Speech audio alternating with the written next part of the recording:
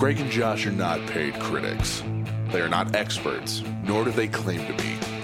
They are just two nerds that love to talk about internet shows. However, they're still going to tell you about what they think. So sit down, relax, and enjoy the latest episode of All Queued Up.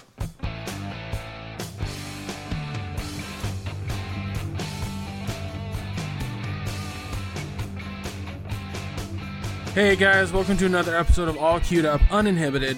If you're new to the podcast, my name is Greg, and with me always Josh Fisher. How you doing, buddy? I'm doing pretty good, man. Pretty good. How about you? Doing all right.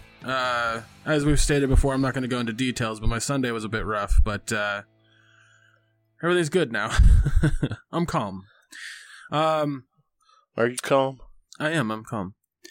Guys, if... Calmer than you are. If this is your first episode, this is not what Josh and I normally do on this podcast. What we normally do is review two shows in their entirety on an internet streaming platform, Netflix, Amazon Prime, what have you.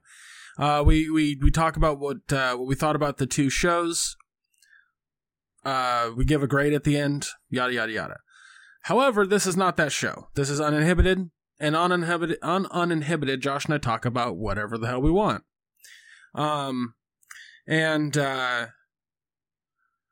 Well, we have something very important at the very beginning of this show to talk about. And I'm going to let Josh take it away because he has done his due diligence in the subject matter and even taught me quite a bit this morning. So, Josh, take it away. Oh, so we're just jumping right into it, eh? Fuck yes. Like, it needs to be at the top of the show, like straight up. I agree. Well, the main reason the main thing that we're talking about is the recent news about changes coming to YouTube. Content creators, how they label their videos, compliance with the Children's Online Privacy Protection Act, aka COPPA, and the FTC, the Federal Trade Commission. It has been discovered through investigation after being reported via numerous child's advocacy groups in 2018 that YouTube and Google were found in violation of collecting data via cookies targeting about kids, collecting data on kids under the age of 13. And they paid a hefty penalty, $173 million penalty. And now they must be found COPPA compliant. And they have essentially passed the buck to content creators to make sure their channels are COPPA compliant. And that seems like, okay, we just have to mark our videos either made for kids or not made for kids. In theory, that should be enough, correct? The answer to that is no. Yeah, exactly. It's not. It's clearly not, because the issues with this law, this rule, it was drafted in 1998 by a bunch of old politicians that had no knowledge of pop culture whatsoever and what they classify as children's targeting, child attractive, made for kids content is not painted with just a very wide brush. It's painted with a whole damn roller. It's like they've got a 12-inch paint roller and a 6-inch canvas and slapped 7 or 8 coats on. Literally, as we looked at what it said, one of the things was fantasy. That's it. Yes. Just fantasy. What they classify as child's content. Numerous things were listed, and I don't have the list in front of me now, but it mentioned kids' songs, kids' games, and then it goes to video and computer games, sports, toys. There was a list of many things on there, and there are both children's and adult communities for both of these things. Arts and crafts was included. Okay, well, you're like, well, what's the big deal? How does that affect? if a video is made and is not labeled as made for kids, and the FTC finds that due to its classifications that it is made for kids, you can be sued by the FTC for the sum of $42,530 per video. So imagine waking up one morning and all of a sudden your videos that you just made for entertainment, had no fucking clue of any of this, you're suddenly now hit with a lawsuit for a lot of goddamn money. Per video. And this goes into effect on January 1st, 2020. So does that apply to videos that you had loaded to YouTube in 2015? Absolutely. Any video you have existing on your channel is subject to these criteria. And I'm sure, you can say, well, the language I use in my video and the things I talk about clearly isn't meant to target kids. Guess what? As of right now, there's no line. The FTC does not care. And I know a little bit how this classification stuff works because my wife works for a company, full disclosure here, to the extent that I can.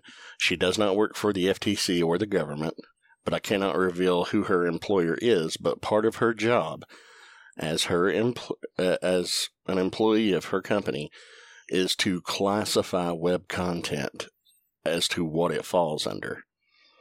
For instance, I'm a collector. I have premium figures, things in my collection that cost hundreds of dollars. I also have a 12-year-old daughter, and when she was younger, she had toys. Say, for instance, one of my daughter's My Little Pony figures next to one of my $200 plus Transformers figures are both on a video.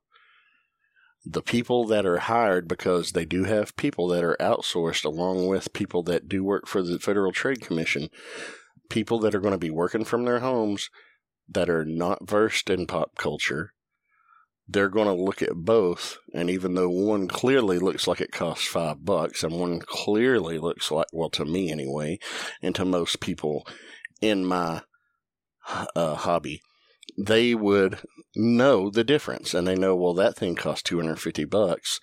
It's clearly not intended for kids. FTC doesn't see it that way. They're like, oh, that's a toy, and that's a toy. It doesn't matter if it's the new Takara Masterpiece Optimus Prime figure that just released in September that retails for $450 American dollars versus a $20 Cyberverse Optimus Prime figure that you can find in Target and Walmart. To the FTC, they're both a fucking toy. And if you don't mark your channel as made for kids, you are subject to be flagged and fined. And it's like, well, I'll just go to court and say, but this is clearly aimed at this. The people will learn. They'll know not to mark it as made for kids. That's not the case either, because my wife knows the difference between a high-end adult collectible and a kid's toy, but her guidelines of her job she must follow. So she would have to, no choice but to market that same Masterpiece Transformer that cost $450 as a toy, or she could lose her job. Now, do you think she's going to jeopardize her family's well-being and lose her income over a video? No, she's not. And guess what? Nobody else that's doing this job is either. Another example, if she sees a woman in a video, they're revealing cleavage, she has to classify it as pornography. So this is the broad strokes of things we're talking about. Now, how do we counteract this? How do we get changes made? The FTC is taking comments from the public until December 9th of this year. They are going to review all these comments. They are going to take them all into consideration, and with enough voices from the public, creators and YouTube viewers alike, you can make change to this. Why is it important? because any video that's made for kids, they're going to lose the ability to have comments left on their videos. They'll lose their end cards and in video links. They'll lose their ability to live stream. They will lose the notification bell on their channels, and therefore subscribers will not know that they've loaded new videos unless they go specifically to the channel itself. They will also, their videos will be made unsearchable. So if it's marked for kids, you can't even search for it. It's not going to show up in the algorithm. They will lose their community tabs where they can communicate and interact with their viewers.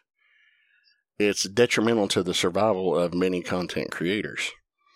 And the question has been raised, well, what about channels that are not monetized? As for right now, no clear answer has been given for that.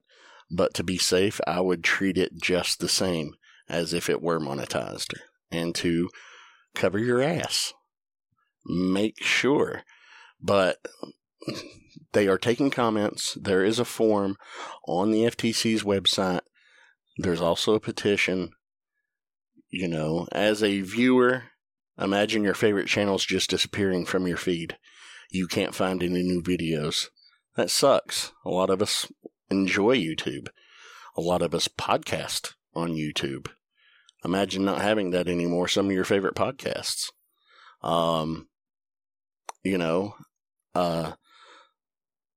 Educational videos. Like I build dioramas and I watch a lot of how-tos. These are going to be classified as for kids. Even though it's content that's not generated or targeting kids. And it's things that I do that I make a little bit of extra money on the side by doing. And now, here's some exposure that I could lose. Or access to information that I would need. And it's crippling potentially crippling in a lot of ways. So, it's going to affect a lot of us, and we figured it would probably affect a lot of our listeners. So, it takes 5 minutes to speak up. Yeah. Let your comments be heard. Fill out the form. Put in some comments of how this would affect you and why you don't think that it's fair to be so generalized in its ruling, and ask for better classification. Ask them to reconsider holding creators accountable. Also, be civil in your comments. Also, this isn't just Greg. An FTC thing. This is a YouTube and Google thing too. So Google and YouTube need to implement ways for users to do more due diligence on their own uploads to make it classify what it needs to be classified under. Exactly. It's the terminology right now is very obtuse and vague and extremely too broad. It's infuriating that Google and YouTube essentially pass the bill to the content creator, and the FTC is like, well, if that's the case, then content creators are fucked. Like, it really is infuriating. And if you don't believe me, there is a press conference that was held by the FTC. I'm going to have the link to the video in the description. They say the content creators are more at risk, extremely more at risk than the platform, and they are coming aggressively starting January 1st. So now is the time. And they even say that the platform is clearly intended and designed for kids and aimed at kids. YouTube didn't start that way. No, it started as a dating site. Yeah. So they clearly don't understand pop culture. They don't understand what the platform is. And it's up to us, the public, to educate them. So I'll have the links to everything in the description of the show. This is important. Please take a few minutes. Fill it out. You have until December 9th. Yeah. And that's all I got to say on that. Thanks. Yeah. You said you're going to put the link of the lawyer, right? Well, yeah, they have said, if you're a creator, contact an attorney because we can't legally advise and tell you. But yeah, there's a video to a social media lawyer that I'll include the link to that too. And there's a link to a content creator. Both of them have some great insights. And it's that lawyer that I read that for me was the like, okay, this is the professional. This is the guy who does law.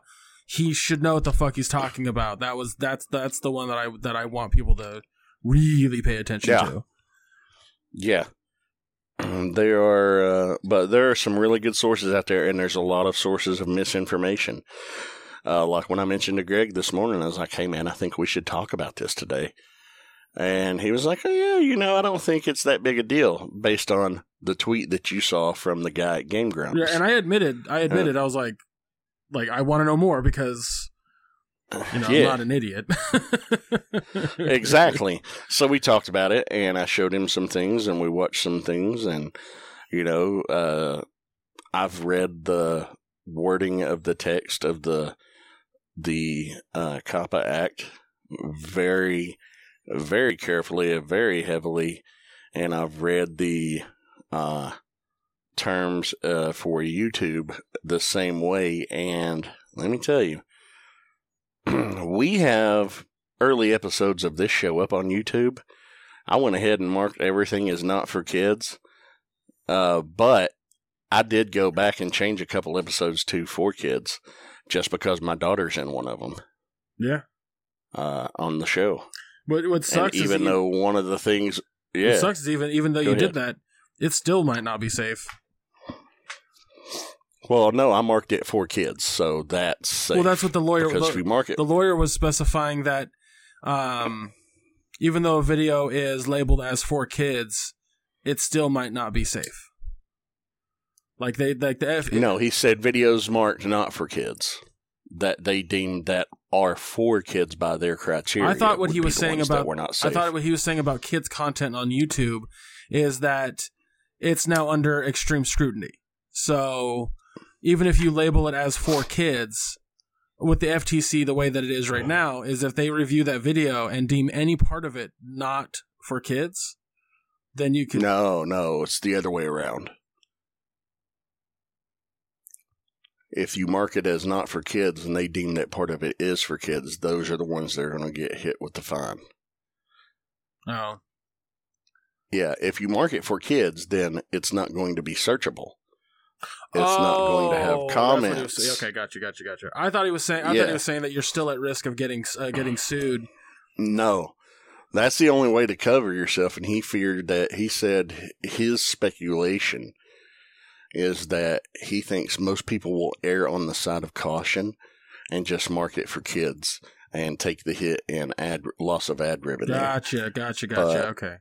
And then in extreme cases, people abandoning the platform altogether. But no, marking it as for kids is not enough. If you suspect, just to be on the safe side, that your video is attractive to kids and their wording, mark it as for kids until they get the classification worked out. Gotcha. Just cover yourselves. Yeah, I absolutely took that as I took that slightly wrong. I thought he was saying that because he was saying that for kids channels on YouTube are going to be a dying breed because of this. Yeah, potentially they will be, and everybody's like, oh, well, YouTube has a for kids app. They do. But there are a lot of kids out there that use their parents' YouTube accounts. There's a lot of kids out there that don't even log into YouTube and just go to the site. And guess what? Web browsers still collect cookies. Yeah. They can tell by the things that kids watch and the links that they click on what that kid is into, and that's how they get the targeted ads. I think one of the things that's really concerning for me is YouTube is a monumentally large platform. How will this affect Twitter? Not Twitter, I'm sorry, Twitch. How will this affect Twitch? Did Twitch not foot the bill? There's a lot of questions in that I have because, for example, before this was when I was streaming some Jackbox, there was a guy in the chat who was claimed to be 13. No, 12? He was very young. should not have been in my channel because I have my channel labeled as marked as 18 and over. I think they call that mature. Yeah, but here's the thing: you've also had your underage nephews on your channel. True. And at that time, I think because of how that was working out and them being on my channel, I was able to change the age rating on my stream for that particular stream. But also, like, I think a huge factor into that is, like, had he not said that he was 13, he would have just been able to stay in there. But the fact that he did, thankfully, one of my mods, Valere, straight up banned him. Got him out of there. Yeah. Yep. Which helps with that a lot. YouTube doesn't have that. Well, another thing, too, is Twitch isn't collecting and selling data like that. That's true. That's very true. YouTube and Google were blatantly doing it. Well, Google's been doing it for a goddamn long time. Yeah. Oh, and another thing, just because if you're a content creator and you're putting these videos up on YouTube, if you live outside of the United States, this still applies to you because YouTube is based in the United States. And the main platform itself is targeted at a United States audience, so you still have to be COPPA compliant, even if you live in the UK or Japan or South Korea or Australia, anywhere. Doesn't matter. Well, can COPPA sue you if you're not in the United States? Yeah, that's what I just said. Well, okay, well, I was just... Yeah, you still have to be compliant. What I was asking Josh was, like, if being compliant versus being sued is two different things, because COPPA could just then get your channel completely shut down, regardless if you're in America or not, versus actually suing you. That's why I was asking, can they sue you? No, you would be subject to the same penalties, even if you live abroad. So fines, channel, taken down, channel taken down makes perfect sense. It was the whole, like, can an American federal thing sue you while you live in a different country? That was my thing. Yeah. Yeah. Because it's part of the terms of service that was updated in 2013 that, cookies fell under the Privacy Protection Act. And, cookies, hey, it's on the internet. Home country's based here. It's got to fall under those compliance, or even no matter what, you can face the same penalties outside of the boundaries, the borders. It's unfortunate, and that's why it is so important to get the classifications changed. I want to have faith that with us telling the FTC about, like us going there with the civil mind and explaining the situation and hopefully that it'll get overturned before the 1st of January. Yeah, or at least postponed to allow it to be reworked. Because it's so shitty right now. Like, it's not even just shitty in the situation of, like, oh, you could lose your channel. Like, there's so much more to... I mean, we're at risk of losing YouTube as a whole. Because, as I've said, if this happens, if, like, it gets close to the 1st and they're just like, after the 1st, guess what's happening? You're going to see a huge mass exodus off of YouTube. Tons of channels are just going to be taken down by the creator to avoid any risk. Yep. So, and believe you me, remember Napster? Somebody took a fall for Napster after they said, hey, we're going to come after you if you use Napster. Somebody took a fall for it. There will be examples made. I guarantee you, New Year's Day, you're going to see the news of not just one, but multiple content creators hit with $42,000+ fines because they didn't take this seriously and they figured out it'll work itself out. I don't know about you, listener, but I know for one, I couldn't handle a $42,000 fine from the government. And even if I did take it to court and could afford an attorney to actually win the case, that's still going to cost me thousands of dollars. Yeah. For paying the attorney. Because an attorney in federal court, that's not going to be cheap. It's not some, Andy Griffith Matlock kind of stuff, where like Matt Murdock in the Daredevil movie, I'll trade you this chicken if you'll defend me. Yeah, man. It's... Yeah, the lawyer said, was it the lawyer or somebody I read on? Anyway, somebody said, like, there's a good chance that if you took it to court and actually defended yourself, you might win. Because of how vague the law is. That because of how vague it is, that there's a chance that you can win by saying, look, it's clear that my channel's not for kids, like, it's this and that and yada, yada, yada. And the judge goes, yeah, okay, well, you win. You're not being sued. Like, and there's no countersue situation. You still have to pay that lawyer.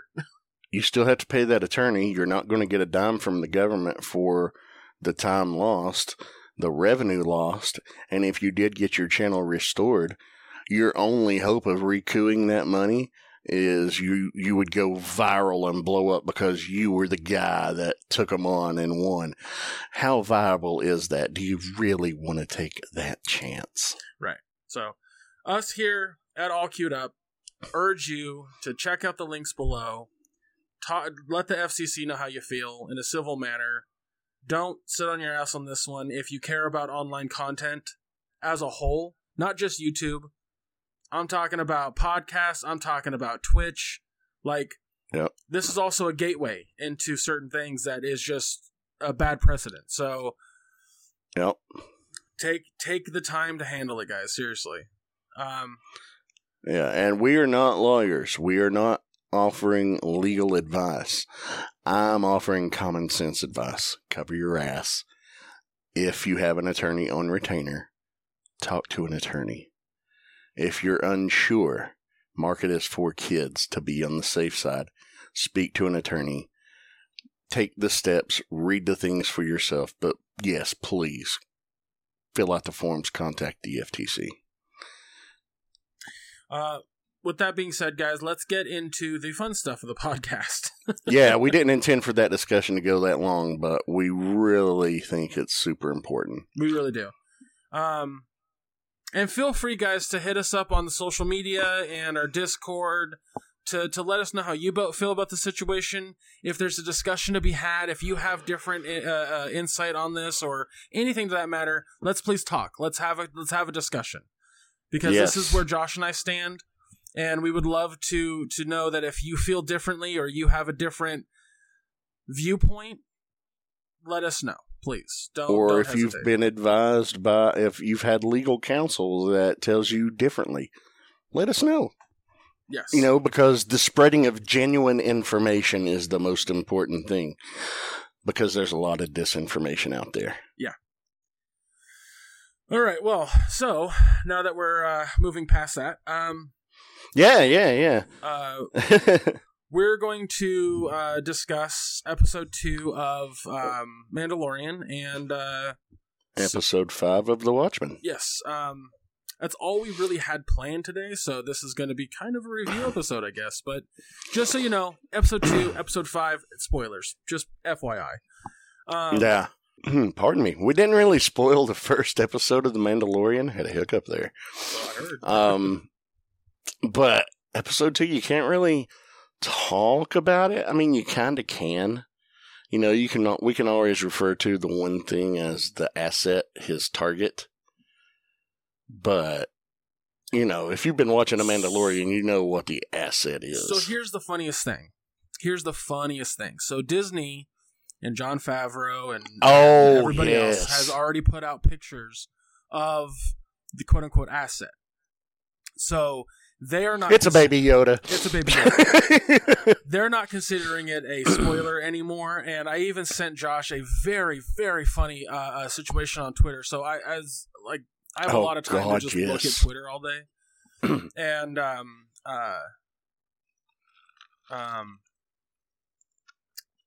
one second, speaking of my dad, he just sent me a message. All right. Well, sorry. Greg sent me a meme. Yeah, a screenshot of Twitter. I was getting to it. I was just sending yes back to him. Oh, okay. The top so it was 2 different posts, but it was in just perfect succinct like area to take a screenshot.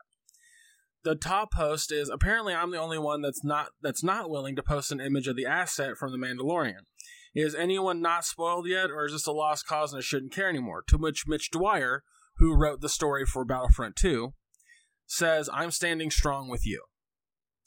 Right under that, Jack Patillo from Rooster Teeth replied to a gentleman who I don't know.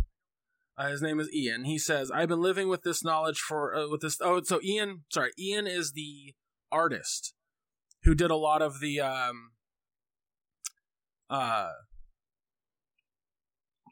what was it called? Concept art. Jesus Christ. The concept art for that you see on like the closing credits and stuff. Right.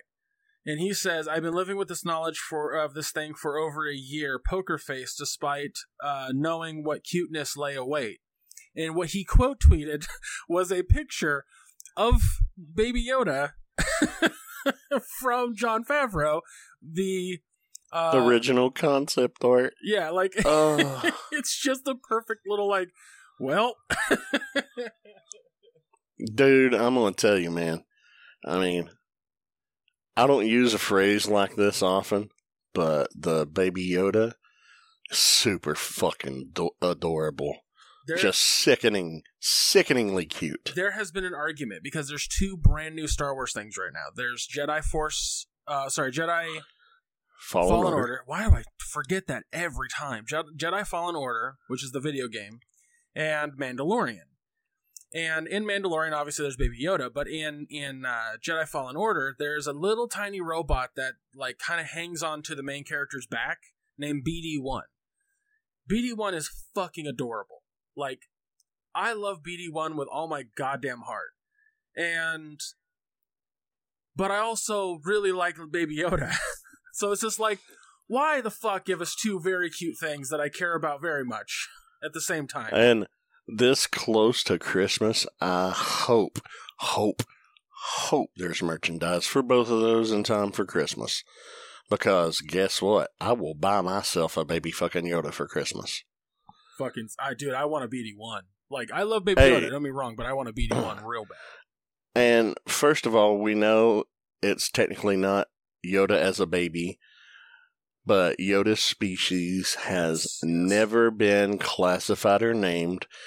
So instead of saying a mouthful of a baby of the species that happens to be what Yoda is a lot harder to say than just fucking Baby Yoda.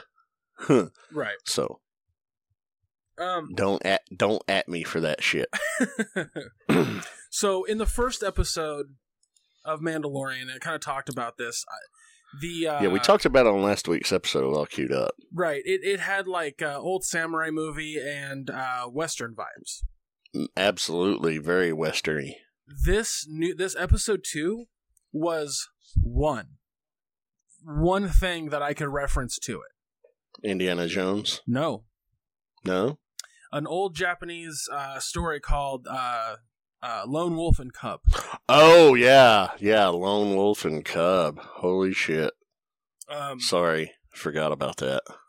It's alright. I mean, it's fine. A lot of people have not picked up on that. And it's driven me fucking nuts that Polygon puts out an article that's like, I'm getting some serious Samurai Jack vibes from The Mandalorian. And I'm just sitting there like shaking my head going, sure, if you want to completely ignore, there's a dog just going apeshit outside my bedroom window right now. So if you guys hear that, I apologize. But yeah, Polygon was just like, I'm getting Samurai Jack vibes. And I'm just sitting there going like, yeah, Samurai Jack borrowed from Lone Wolf and Cub in 2 episodes. And it's borrowing from the same samurai movies. Like, what the fuck? Like, yeah, you're getting that vibe because it's the same fucking vibe. Jesus Christ, people. Do a little bit more, like, I don't know, due diligence into what it's actually homaging, for Christ's sake. Anyway, I hate that shit. I hate that shit. Like, I think I've seen one full Lone Wolf and Cub movie. One full. And there's like 4. but there's also like 13 books. Yeah, there's a lot of books. My friend JD, he and his lady Chandra, they have all the Lone Wolf and Cub books. There you go. Mm-hmm. So they would know. They were the ones that told me about it, and that's the first thing JD said about episode 2 of The Mandalorian. He says, "Man, that was such a Lone Wolf and Cub feel." So I hope that the whole show, like every episode, feels like a different thing. Like yeah, because again, I wasn't getting Lone Wolf and Cub from the first episode. I was getting, spaghetti western Sergio Leone type shit. Yeah, especially that fucking final scene. So having this episode like be very much Lone Wolf and Cub was so fucking fun, and I really liked how this episode also showed a little bit of vulnerability from the Mandalorian. Like, oh yeah, he looked like just a stoic badass in the first episode, and then now that he has this child that he clearly has, like, I don't want to kill a kid.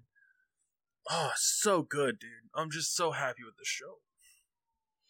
And another thing too, it's refreshing.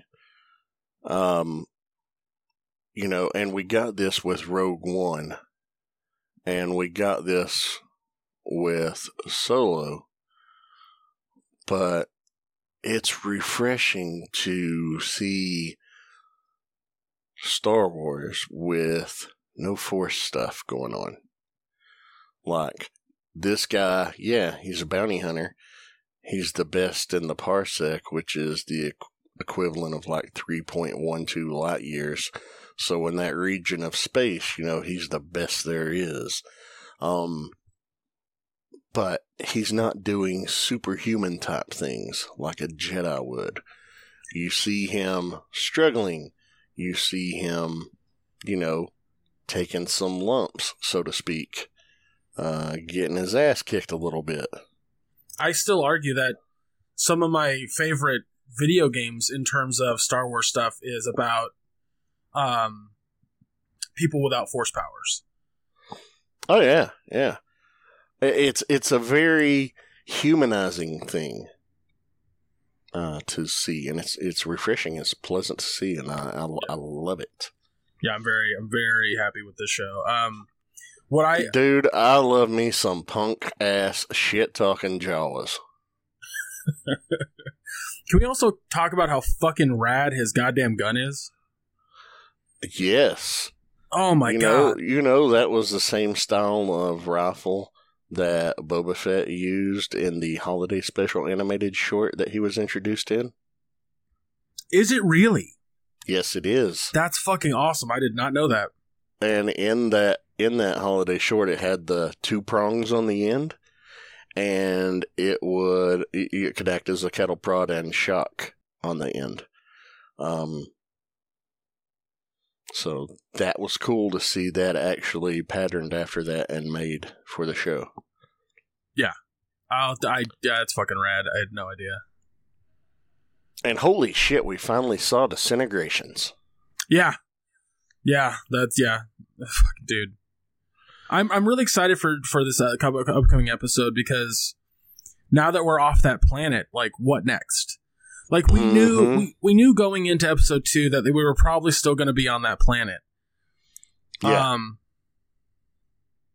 But it was essentially, he was marooned on it, because what happened? These little punk ass Jawas stripped his ship like it was a car, in downtown LA overnight, Right. He just comes up on it, and they have just stripped it of anything of electronic or mechanical value. And he goes after them, and he blasts a couple, but they get away because he can't get inside the sandcrawler, because, they know it. It's defensible for them. And what does he have to do? Perform a service in order to get his own stolen property back. That was so good. Yeah. Dude. I can't get enough of this show. Like, I'm really happy this show exists just purely because we didn't really see a whole lot of what the universe looked like right after Jedi. Yeah. Yes, we have the new trilogy, and that shows like a long time after the Empire's destruction. But there was a good chunk of time there between Empire's complete destruction or like falling apart, I should say, to, the First Order being, the thing. So the fact that people are still using Imperial credits, even though it doesn't matter, is fascinating. Yeah, they're using them, but they clearly don't hold the value that they did once before. Right. Like Carl Weathers' character in the first episode, when the Mandalorian says, "I'm not taking Imperial credits. The Empire's gone. These are worthless." He's like, "Well, I'll pay you in calamari flan, but it's only half the value." He's like, "Fine." So that tells me that the calamari flan is worth twice the value of the current exchange rate of Imperial credits. Yeah. That's fucking cool. It's so cool. It's just the world building that we're getting and little glimpses of things that you wouldn't think about, like the economy. The lore that's being added to with each episode. Man, it's so fun. You always heard 3PO in A New Hope, "Filthy Jawas, I can't abide these disgusting creatures." You get to see why they are disgusting, filthy creatures at the end of that episode. Ew! I mean, what are you talking about, Josh? They just really like oversized hairy Cadbury eggs. Yeah, there was nothing Cadbury about that fucking thing. Little sons of bitches are taking all their grubby paws and going right at the yolk and just smearing it on their mouth holes. The last thing I want to mention about this episode that is both cool and you might not have known outside of like... So anyway, the old man is played by Nick Nolte, voice-wise. Mm-hmm. That blows me away. I have spoken. I joked with a couple friends that I think they just like told Nick Nolte that he was actually on planet, like he was in it. That this was who he was now, and just let him go. There was no script for him. Yeah, really. Oh boy, I'm so happy. I'm so happy with everything. It's very pleasing, and when this episode publishes on the 22nd, it's the 20th right now, we will have already watched and be excited to talk to you about episode 3 next week. Yes. So. Yup. Well, let's dive into Watchmen, shall we? Because... Oh my god. I have not a whole lot of time left, which sucks, but I'll get into that after we're done recording. Oh no. Yeah, anyway. So Watchmen. Jesus fucking Christ, this show. Dude. So as I don't know, have we talked about it on the podcast before yet? We talked about it just briefly. Okay. Watchmen is one of my favorite okay, you know what? Before we get into this, Josh, stop fucking quoting Alan Moore. The guy is a pretentious old coot who hates everything you enjoy. He just makes really good art. For fuck's sake. I'm sorry. I didn't know that I was quoting Alan Moore. Not you, Josh. Royal you. People on Twitter and shit. Oh. It's driving me fucking nuts. It's like, oh, the superhero discourse and blah, blah, blah, blah, blah. And I'm just like, ugh. The shit he said in this interview in 2017 is being thrown around in this weird way. And I'm sitting there, like, rolling my eyes because a bunch of people are like, I didn't know Alan Moore felt this way. And I was like, what? Have you never read Top 10? Have you never read Watchmen? The fuck are you doing? Anyway, I'm getting off track. Because people not paying attention is pissing me off. That being said, Alan Moore writes some fantastic art. One of those being Watchmen. There are a lot of layers to Watchmen. A lot of layers. And if you're not paying attention, if you're not reading it in a specific way, and I mean that in the idea that none of the characters are technically good.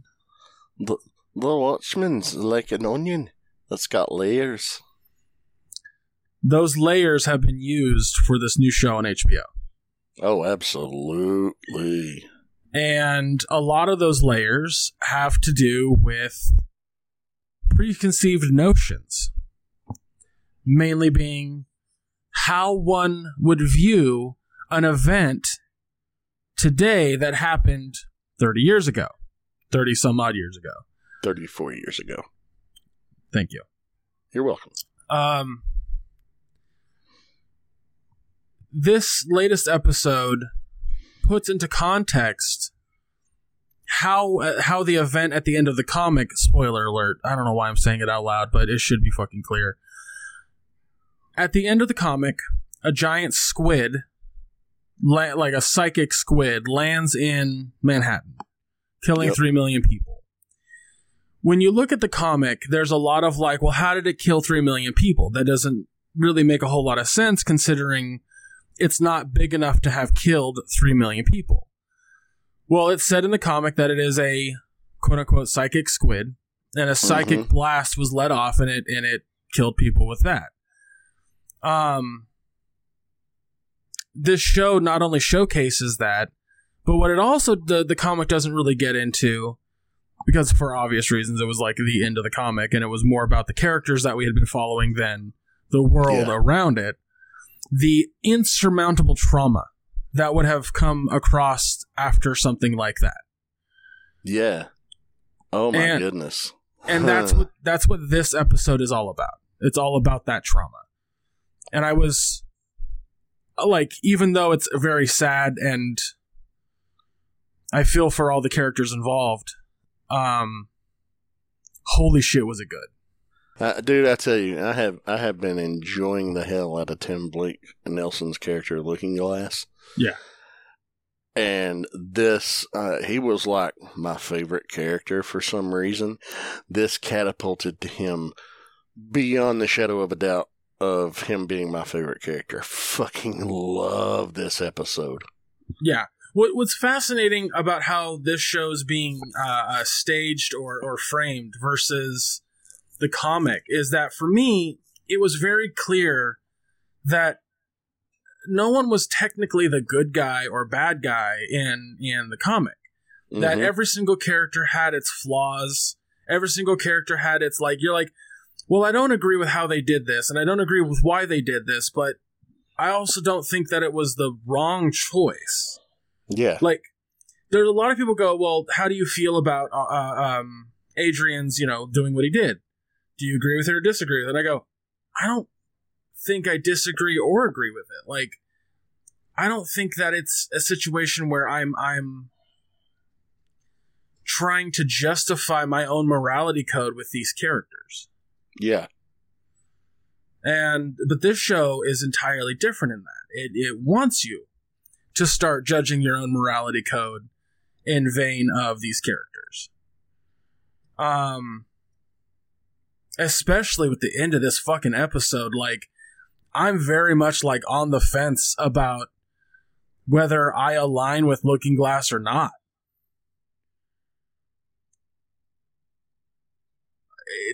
Dude, it's incredible on that. It's incredible on how they do that. And I hate the fact that we got to wait a week to see the outcome of that. It does end on a little bit of a cliffhanger. I was like, God damn it. Yeah. I mean, I assume they showed it because he is going to, well, for lack of a better word, and we are talking spoilers, gonna die. So I've noticed something about the show. I don't know if you've picked up on it, Josh, but... What, you think he is? Well, here's why. For characters that die, full-on die, there is a tick-tock. You hear a tick-tock, tick-tock. as they're doing anything. And then later they die. I haven't picked up on that. Yeah, when Judd is singing his song, when he's singing some Oklahoma in the first episode, you can hear a TikTok behind him. Oh, I need to go back and watch. And in this episode, you can hear a TikTok when Looking Glass, obviously without his mask on, is he's followed the girl and the guy in the pickup truck. He's looking in the back of the truck at the cabbage and then whatever else they had. You can hear a TikTok. Now, the TikTok might be signifying of some major event is about to happen versus death. But because there was a TikTok in the background of one thing where a person didn't die. So it might just be a major event situation. Yeah. Let's not bet the house on that. Oh, I'm not. I'm just stating, like, little things like that just make me so fucking happy that this show does shit like that.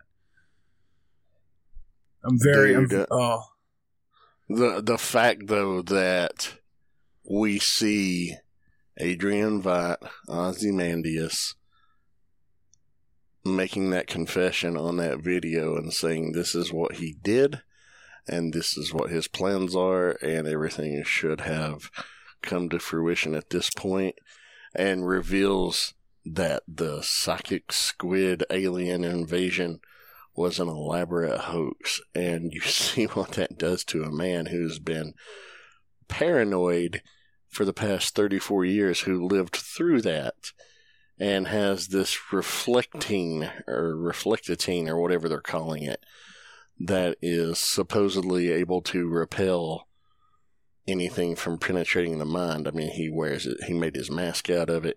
He wears it on the inside of his hat. It's the equivalency to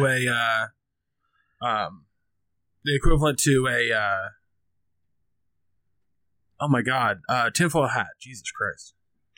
Yeah. I couldn't think. I was like, there's a reason that it's shiny like that. Yeah, so I'd like one of the things about this that the episode did was the very first 10 to 15 minutes. One of the things that we don't really see in the comic that I always thought was kind of interesting was exactly how widespread that psychic blast was. Mm-hmm.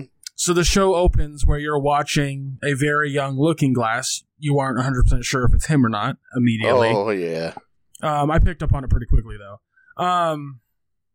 I think she even calls him Wade at one point. She called him Wade. She called him by his name. I think that was my confirmation. But I assumed that it was him immediately because... Same here.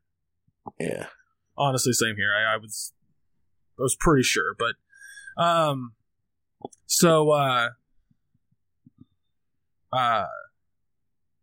yeah, he him getting kind of fucked over and being in the fun house with all the mirrors, because of that, it saved it.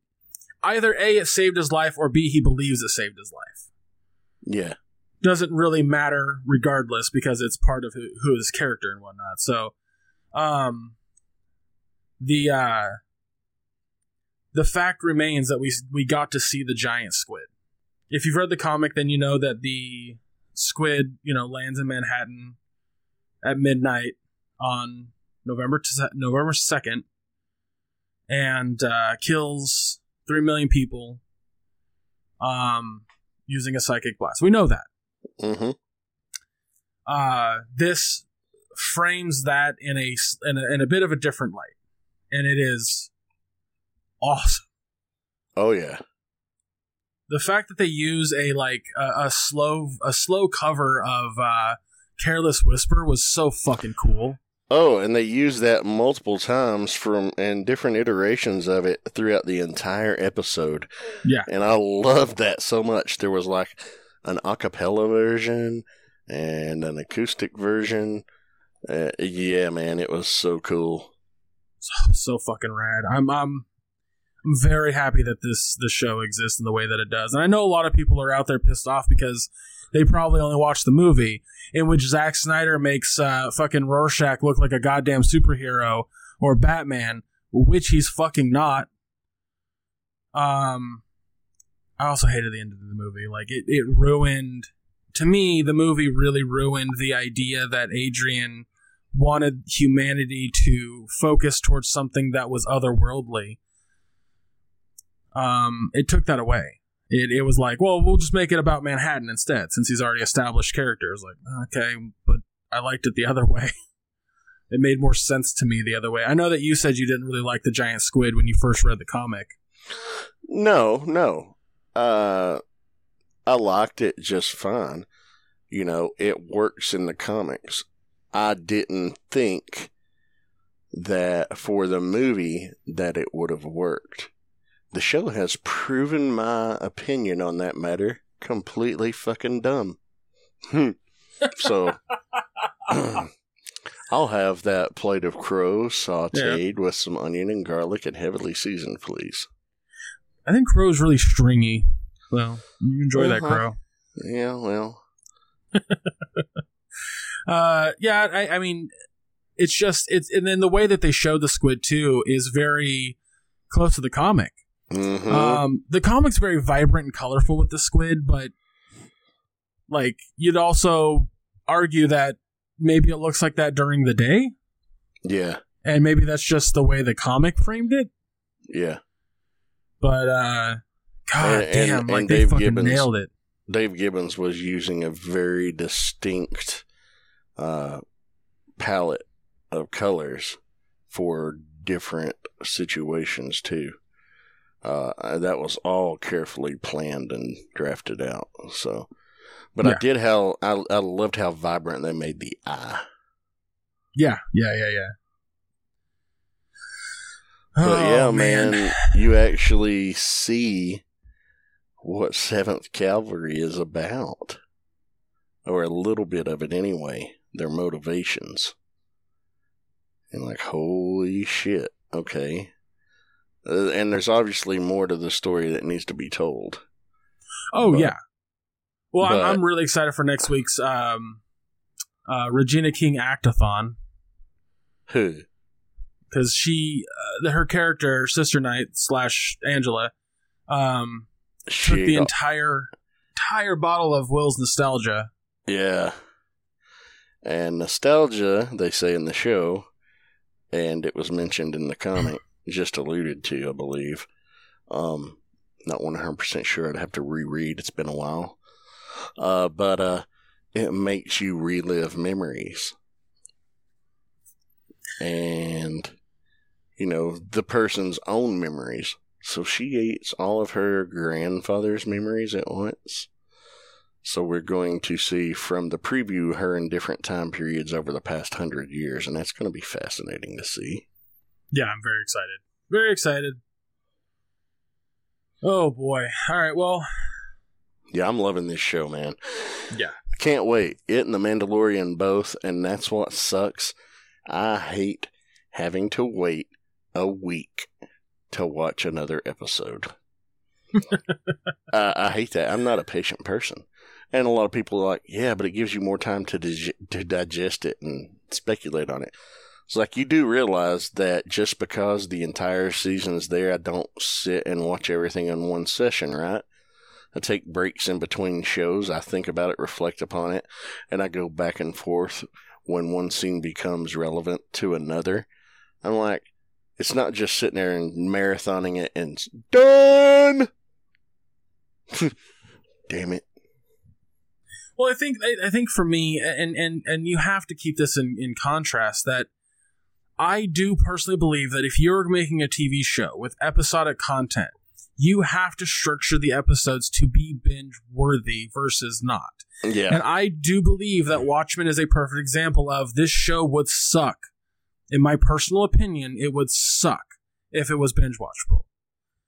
This once-a-week situation allows you to really get reflective on the episode. Really, really dive deep into it, and for me, it's more fun. Mandalorian, on the other hand, that's binge-worthy, 100%. I don't need to reflect on that every week. Like, we got it. We got the part of the story. We need to move on. But Watchmen's so fucking deep. Like, there's so much there that if, honestly, if it was binge-worthy, you might miss a lot of shit just because you're not able to think about it. I mean, I don't totally subscribe to that because, I do go back and rewatch things and, I mean, it's tough to make the case like definitively for or against. I can see why people would want to wait. And I'm not saying they're wrong. And I'm not saying I'm right. I'm just saying for my personal preferences, let me go at it at my own pace and not your own pace. You know what I'm saying? I got you.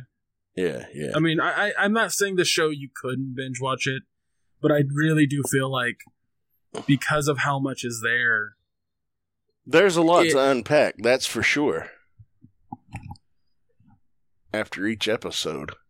It's a weird situation where, yes, I agree. I would love to be able to watch this show in a I would love to watch episode 2 right now or episode 6 right now.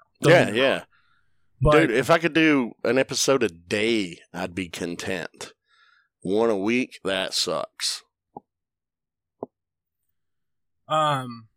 Sure, I get that. But I think that my point of this is that this show does benefit from being reflectable. Yeah, I don't disagree. Mirror guy. Thanks, appreciate it. Well, we should wrap this up because I apparently have a bunch of shit I got to do now. So there's that. Not happy about it, but that's besides the point.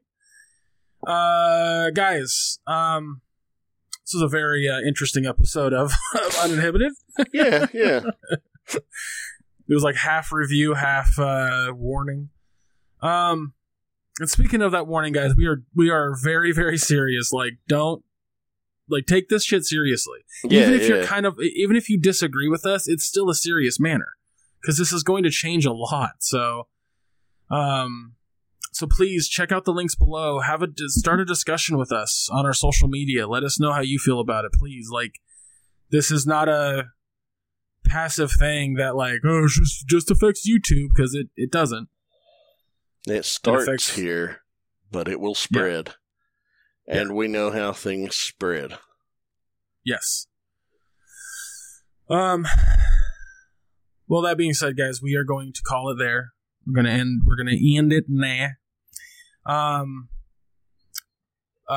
Before we go, guys, I'm gonna do our little where to follow us and all that jazz in a second. But next week, so in 1 week's time, we're gonna be talking about. I don't know if we're going to be talking about Watchmen every week. I think we can put that off until the wow, my brain. But definitely next week we'll talk about Mandalorian episode 3, and we'll be talking about season 3 of The Toys That Made Us, which I have already finished, and me too. very fun I'm very excited to talk about all that, and Jack Ryan season 2, which I have yet to watch, but. According to my brother, it's very good. I watched the first 2 episodes this morning.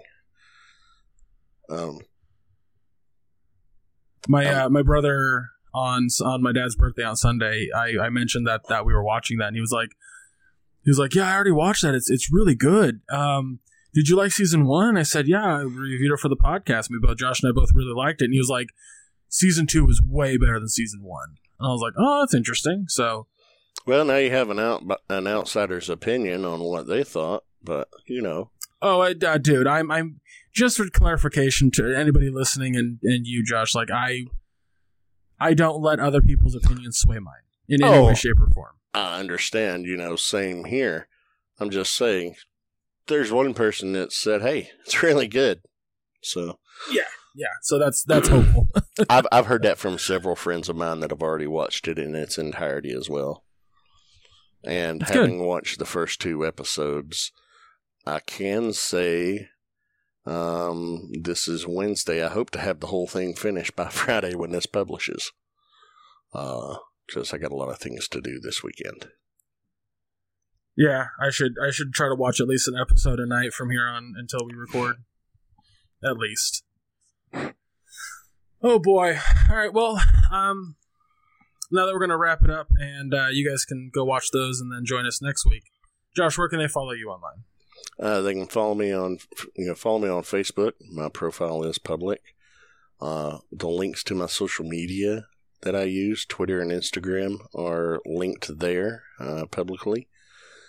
And along with every Friday here on this show, whether it be the regular review episode or the uninhibited version, for the time being, at least until January 1st, 2020, you can catch me on the Realm of Collectors YouTube channel on 2 different shows.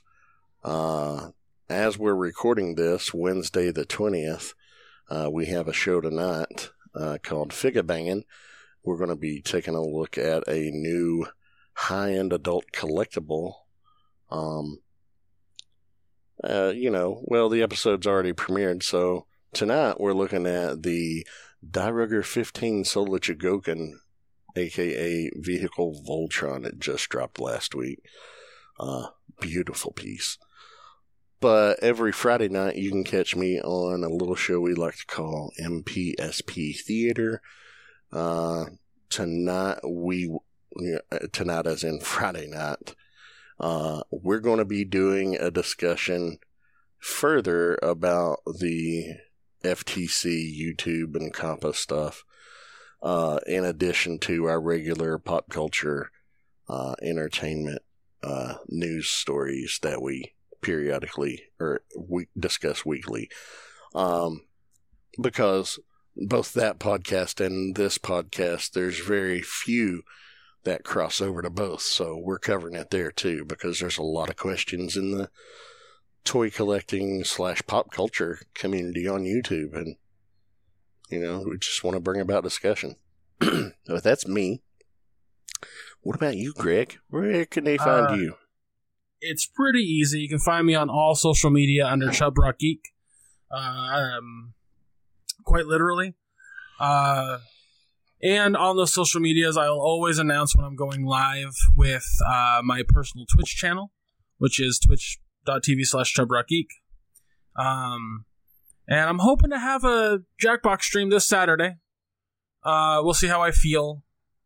It's not a yes or a no, but there's just a lot going on, so trying to find time to stream it is a bit tough, but I'm hoping we can. We can. Yeah, I'm really hoping we can too. But what was I gonna say?